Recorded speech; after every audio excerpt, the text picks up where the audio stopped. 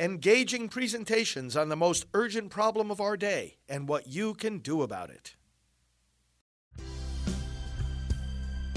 Now, the End Abortion Podcast by Priests for Life.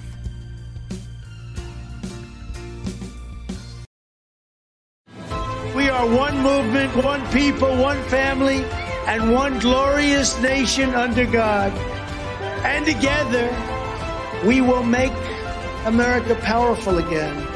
We will make America wealthy again. We will make America strong again. We will make America proud again. And we will make America great again. Yes, we will, friends, and we're in the process of doing that together, aren't we? Thank you for all that you do. I'm pro-life leader Frank Pavone. I head up Priests for Life, one of the nation's largest pro-life organizations, and we are together with you in making this country great again, together united behind President Trump and really ready to challenge the radical left in all that they are doing. Now, Psalm 119 is a very long psalm that celebrates the law of God, and it is in adhering to the law of God that our nation finds its greatness. I want to pray throughout this episode various portions of Psalm 119 along with you, asking for a renewal in our country of love of God's law. And then we'll talk about, some of the developments. Of course, we had the special election in New York the other day. Say a word about that. Say a word about the incredible cover-ups and the attitude of the left, which is, it's not even hypocrisy, as various commentators say, and as Dan Bongino points out all the time. It's not hypocrisy. They're engaged in something else, and it's worse. And we'll tell you what that is if you don't already know. So stick with us. Let's go into prayer, and let's go into Psalm 119. Blessed are those whose way is blameless, who walk in the law of the Lord. Blessed are those who keep his testimonies, who seek him with their whole heart, who also do no wrong, but walk in his ways. You have commanded your precepts to be kept diligently.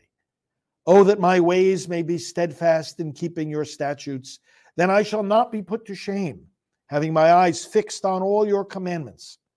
I will praise you with an upright heart when I learn your righteous rules.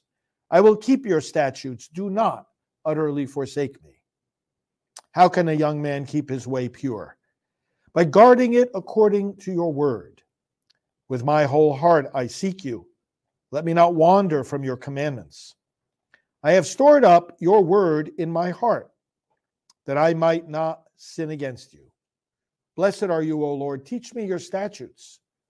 With my lips I declare all the rules of your mouth. In the way of your testimonies I delight as much as in all riches. I will meditate on your precepts and fix my eyes on your ways. I will delight in your statutes. I will not forget your word. Let us pray. Lord, we dare not forget your word. Our founders did not forget it. Our patriots do not forget it. Those who have fought and died for our nation did not forget it. Lord God, should we forget your word, we cannot govern ourselves. If a people loses sight of you, they lose sight of what is good for them. We can no longer lead our nation or our families, our communities or our schools in the right direction. We dare not forget your word. Lord, as we gather together, we seek your word. Show us your paths, teach us your ways, and strengthen our nation, protect us from evil. We ask all this through Christ our Lord. Amen. No, it's not hypocrisy when the other side says, we're not going to prosecute Joe Biden for mishandling classified documents, but even though he didn't mishandle them, we'll try to prosecute President Trump for the very same thing. It's not hypocrisy. It's tyranny. They don't care if we say that there's a double standard. This is something we have to understand about the left. If we think we're going to persuade them by pointing out a double standard in the way, for example, that they treat, legally Biden versus Trump, they couldn't care less. It's not going to persuade them at all.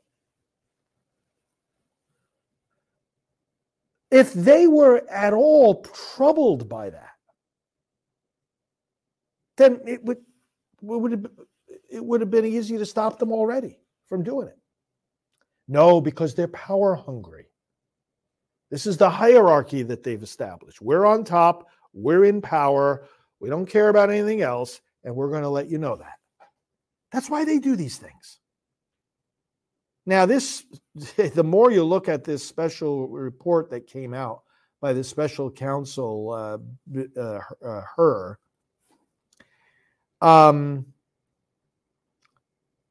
there's a lot of layers to this that show an effort to really signal, and you see now a lot of other people signaling that it's time for Biden to somehow, and I emphasize somehow, get out of the race, because he's not going to do it voluntarily.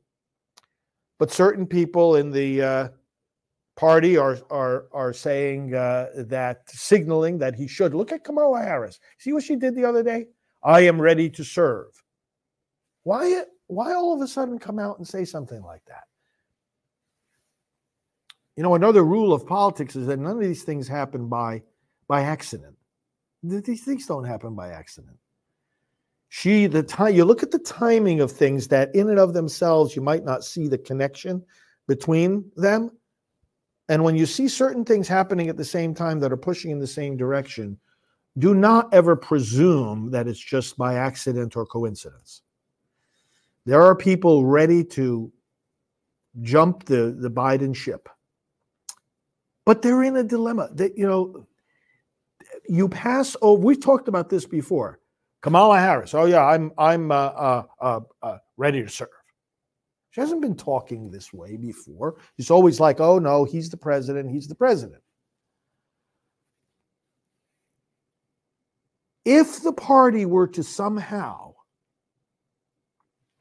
choose a white man instead of a minority woman, white man Gavin Newsom, Pritzker up there in Illinois, if he can lose a few extra pounds before jumping into the race, or who knows who else. Do you realize the backlash that would occur? The charges of racism, the frantic charges on the part of those who would be complaining. It's not, by any stretch of the imagination, an easy dilemma to solve for these Democrats. But like I've always said, I don't think it's either going to be party pressure or personal decision on the part of Biden. I think it's going to be those things that are beyond our control when it comes to our health, because he is continuing to decline. And there comes a point where it's not even a matter of anybody's choice. I've always thought that that's how this thing is going to resolve itself. But then that goes so far as it goes in terms of getting Biden out of the race. But then what are they going to do? Who are they going to put in his place? That is not an easy thing for them to figure out. And to us, it shouldn't even really matter that much. We've got to convince voters that the problem is with the party. So too many voters will say, oh, but that's a moderate Democrat. Yeah, but is the Democrat Party going to be in power? There's not a separate party called the moderate Democrats. If there were, then that might make a difference. There's not a separate party called the moderate Democrats. You elect a moderate Democrat, you're giving power to the radical Democrats. And that's what people have done. I find that this is the point in my own experience with political races and whatnot over the last 3 decades, being active on the national scene. This is the one point that I find is the hardest for people to grasp. We get too taken up with who the person is. See, a lot of people say, oh, well, it's not the D or the R after their name. It's the person that counts. Whoa, hold on. Yeah, it's the D or the R after their name that counts. Because remember, especially when things are so, could they possibly be more evenly divided in terms of the balance of power in the U.S. Senate or the balance of power in the U.S. House? Could it be any closer? It's gotten even closer. I want to say a comment or two about the New York special election from the other day. But look how it's teeter-tottering. It can go by any single state or any single congressional district around the country could determine the balance of power for 2025's new Congress. So yeah, in that sense, it does matter for the D if the D or the R follows their name.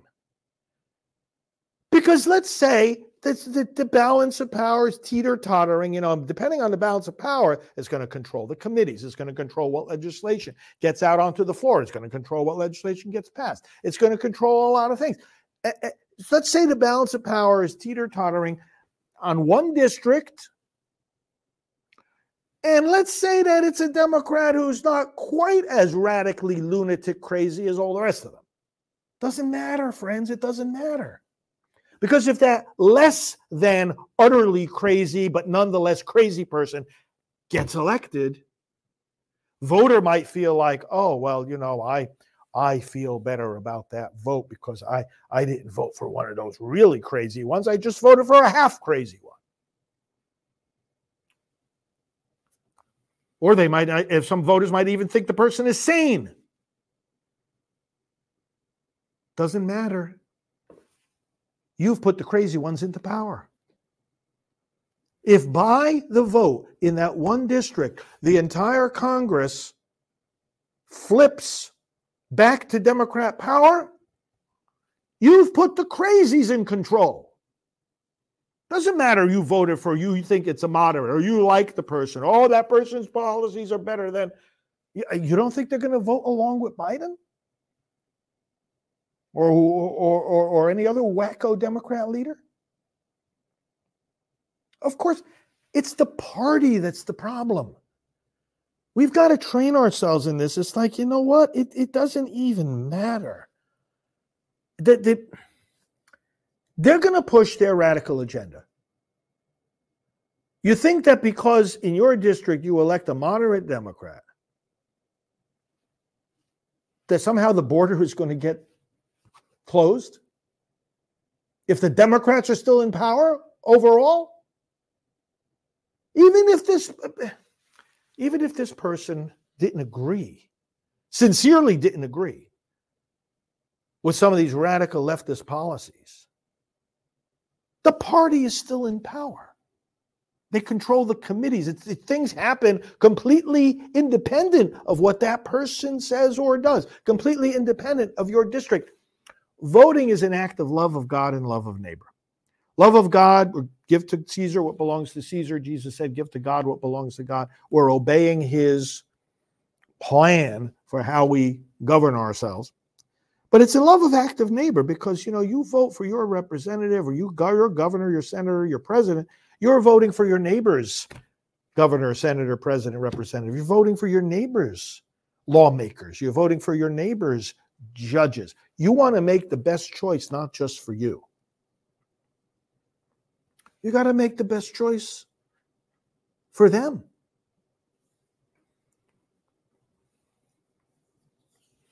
That it doesn't matter. We've got to get, the party is the problem. And we've got to get people thinking in those terms very, very clearly. Now, of course, again, so therefore, they don't care. They're in power. And so, we're not going to prosecute Biden for by the way, the handling of the classified documents. The special counsel's report makes clear that he did, in fact, and he contradicted this in his press conference, and he lies all the time, Biden does, confirmed, in fact, that he mishandled the classified documents. And he didn't have any power at that point as president to deal with these documents or to declassify anything. As a matter of fact, what may be the bigger issue for him is what he did as a senator because he would have had to steal the documents out of the SCIF, the secured confidential room where they go in to read classified documents that they need to read for whatever task they're engaged in. And there were documents taken out of there by how did he get the documents from the SCIF? Some of these documents are in that category. And so if you're going to take a document like that out of a room like that, you've got to know exactly what you're doing and how to do it. You've got to lie, and that means you've got to be deliberately doing it. You got to be intentionally doing it. It's not an accident. All of these things, brothers and sisters, are current important topics of conversation. And I'd like to echo also something that I think that Dan Bongino has been covering this the most. Some other commentators may be mentioning things about this. But there's a scandal unfolding in regard to January 6th that's not the one you normally hear about. It was the backup plan. If things didn't go the way they went, which ended up being a major distraction from what? The storming of the Capitol, by no means rising to an insurrection. Would it be the only unarmed insurrection in history? I don't know. If that hadn't succeeded in distracting people's attention from the arguments that were being made on the floor of the Congress as to why the 2020 election was not yet resolved, again, it wasn't in a matter of overturning the results, it was a matter of getting to the results. What were the voters really saying? In order to turn aside the American public's attention to that, because that should have been the focus of that day's news, that, hey, senators are making an argument here, representatives are making an argument that the votes from this or that state should not be certified. Oh, well, why not? Maybe there are unanswered questions in regard to how the election was conducted. Maybe it was conducted in an unconstitutional manner. Maybe election officials shouldn't be accepting ballots after the day and time that the law says they should be accepted. Maybe they shouldn't be accepting ballots that the law says have to have signatures on them, but they don't. Maybe they shouldn't be flaunting these laws, and maybe therefore we've got to reconsider what the real tally of votes is. This is the last thing that the Democrats wanted people talking about. There was an insurance plan. Had things not gone the way they did with the storming of the Capitol, there would have been the report of a bomb at the DNC where Kamala Harris was. And commentators like Dan Bongino have been pointing out, well, why in the world on what was arguably the most important day of her life, she's the vice president-elect, and now the votes are being certified to, in fact, make you the vice president-elect, and you're not even there? You're over at the DNC? Because somebody planted a fake bomb. And the story was going to be that. The distraction was going to be that.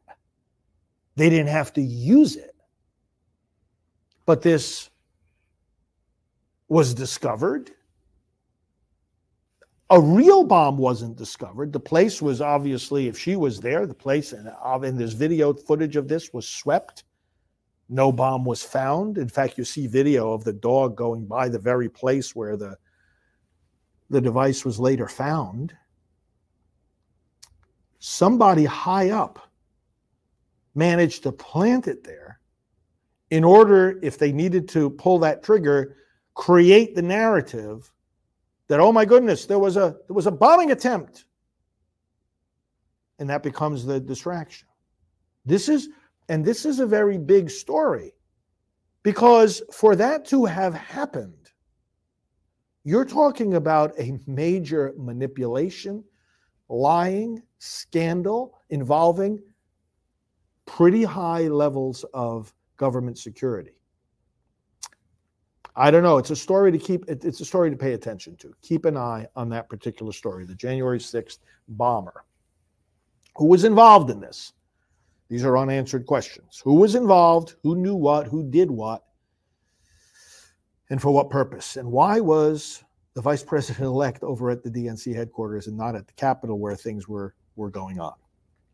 All right. So, brothers and sisters, special election takes place in New York for a U.S. Congress seat that had flipped from Democrat to Republican and now has flipped back. Interesting thing about this, a couple of lessons from this. There was a snowstorm in New York on Election Day. The special election day was Tuesday. There was a snowstorm in New York. It kept some people from getting out to vote. What should they have done? Or what would have ensured that they would have gotten their vote counted anyway, had they voted early? It's like a textbook example of the reasons that we're always giving and that we will continue to give why early voting is smart. Because there may be bad weather that day. Or you may be sick, or you may have car trouble, or you may go to the place and find out it's a 4-hour line, or, oh, the machines aren't working, or, oh, they ran out of ballots. Fill in the blank. Any number of things can go wrong. Why shouldn't we get our vote in early? Why shouldn't we get the vote in early? So, brothers and sisters, that's one lesson. The other one is, isn't it interesting? The opponent to the Democrat that won the seat on the Republican side was a minority woman. And the one who was elected was a straight white man. Isn't it interesting how the narrative of identity politics suddenly doesn't matter to the other side when, as long as they get in the person they want to maintain power or to gain or regain power?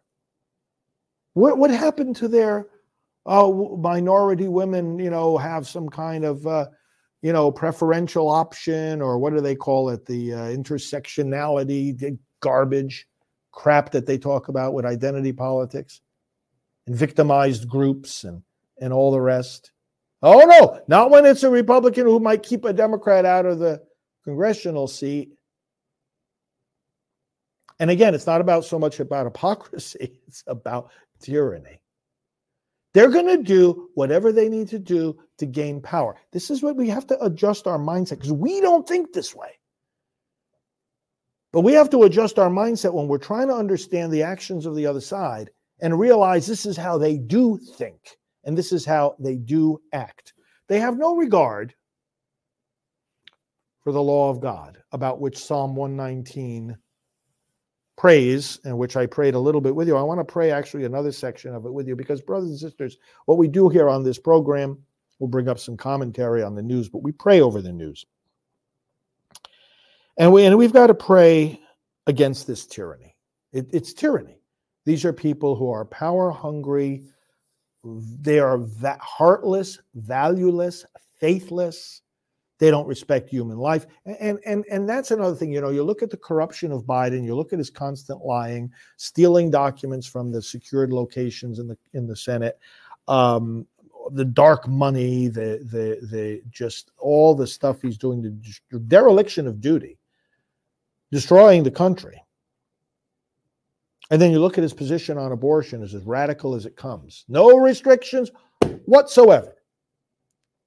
Brothers and sisters, morally speaking, the distortion and the deadening of conscience that allows them to do all these other things is ultimately rooted there. What do I mean? It's a phrase I always repeat. You can't practice vice virtuously. Can't do it. Follow my line of thought here, just for a brief moment here. This ties into the issue I give myself to every single day, the abortion issue. If your conscience is so darkened and so corrupted that you can somehow justify or even promote the killing of a baby how is anything else going to matter to you? In conscience, I mean. How are you going to be moved in your spirit, in your heart, by a moral imperative that says, hey, maybe if people elected me to protect the country, maybe I should protect the border. If they elected me to secure the laws of the nation, maybe I should secure and enforce our immigration laws. Or maybe I shouldn't accept dark money from China. Or maybe I shouldn't be stealing documents that are confidential. Or maybe I shouldn't be talking about them to my biographer and then lying to the American people about whether I shared classified information. And you notice this is a little trick being played here, too. Another commentator said this. Sharing classified information versus sharing classified documents. Somebody might be guilty of sharing classified information because they talked about it. They talked about what they knew. But they didn't share any documents. So they get up and they say, honestly enough, from a technical angle, hey, I didn't share any classified documents. Whoa, hold on. Documents are one way of conveying information. How about your mouth? Did you share any classified information by any means whatsoever? That's the second question that has to be asked when somebody tells you they didn't share any documents. So that's a side point. We'll go back to Psalm 119 here and my moral point. If you don't see anything wrong with killing a baby, dismembering a child, decapitating a child in the womb of his or her mother, why would you see any problem with stealing a document? You can't practice vice virtuously. You can't go off the track on a moral matter so fundamental as, well, let's say it plainly, you don't kill babies. And meanwhile, think that you're going to preserve a sense of moral rightness in other areas of your life. You're not. Your conscience is that wounded, it goes across the board. It goes across the board. Doesn't mean you're going to do everything wrong. You're not going to commit every crime in the book. But I'm saying you lose a certain ability to care about morality if you no longer care about killing a baby. And so Psalm 119 again goes right to the core of preserving our nation, making our nation great again. Let's pray with me, would you, over this whole scenario of corruption that we see, corruption and confusion. And you know, one of the verses that keeps going through my mind these days as we see these news stories unfold is that there's nothing hidden, Jesus said, that will not be revealed. It's all coming out. Let's read Psalm 119. Starting with verse 17. Deal bountifully with your servant, that I may live and keep your word. Open my eyes that I may behold wondrous things out of your law. I am a sojourner on the earth. Hide not your commandments from me.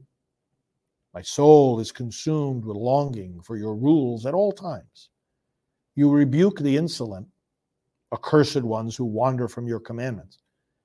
Take away from me scorn and contempt, for I have kept your testimonies. Even though princes sit plotting against me, your servant will meditate on your statutes. Your testimonies are my delight. They are my counselors. My soul clings to the dust. Give me life according to your words. Let us pray. Give us life, Father, give our nation life. Make great once again this great land that we call our own. Flag we salute, whose anthem we sing, whose history we recite, whose founders we honor, whose victims in war we are filled with gratitude for. Bless this land that we call America. Make her great again. Make her holy. Make her rooted in your word. Make her a culture of life. Make her submissive to the truth, not pretending to redefine it. Make her conform to her founding documents. the greatest founding documents in the world. And bless us all with the joy of being citizens and the determination to fight for the freedom we have inherited.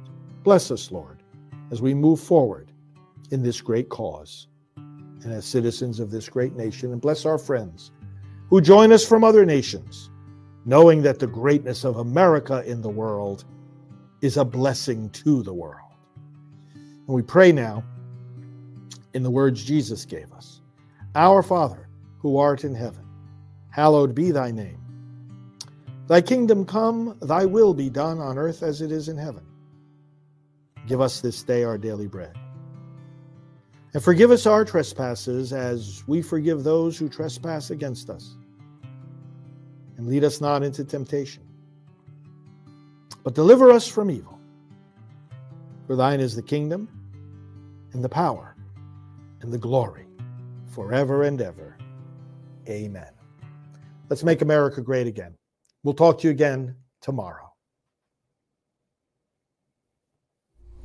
Hello, this is Abby Johnson of Unplanned the Movie.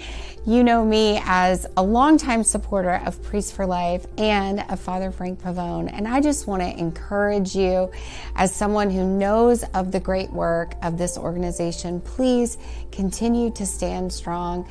Please continue to support this mission. It is so needed now more than ever. Thank you so much for all of your support. This has been the End Abortion Podcast. To learn more, to help end abortion, and to connect with us on social media, visit endabortion.net.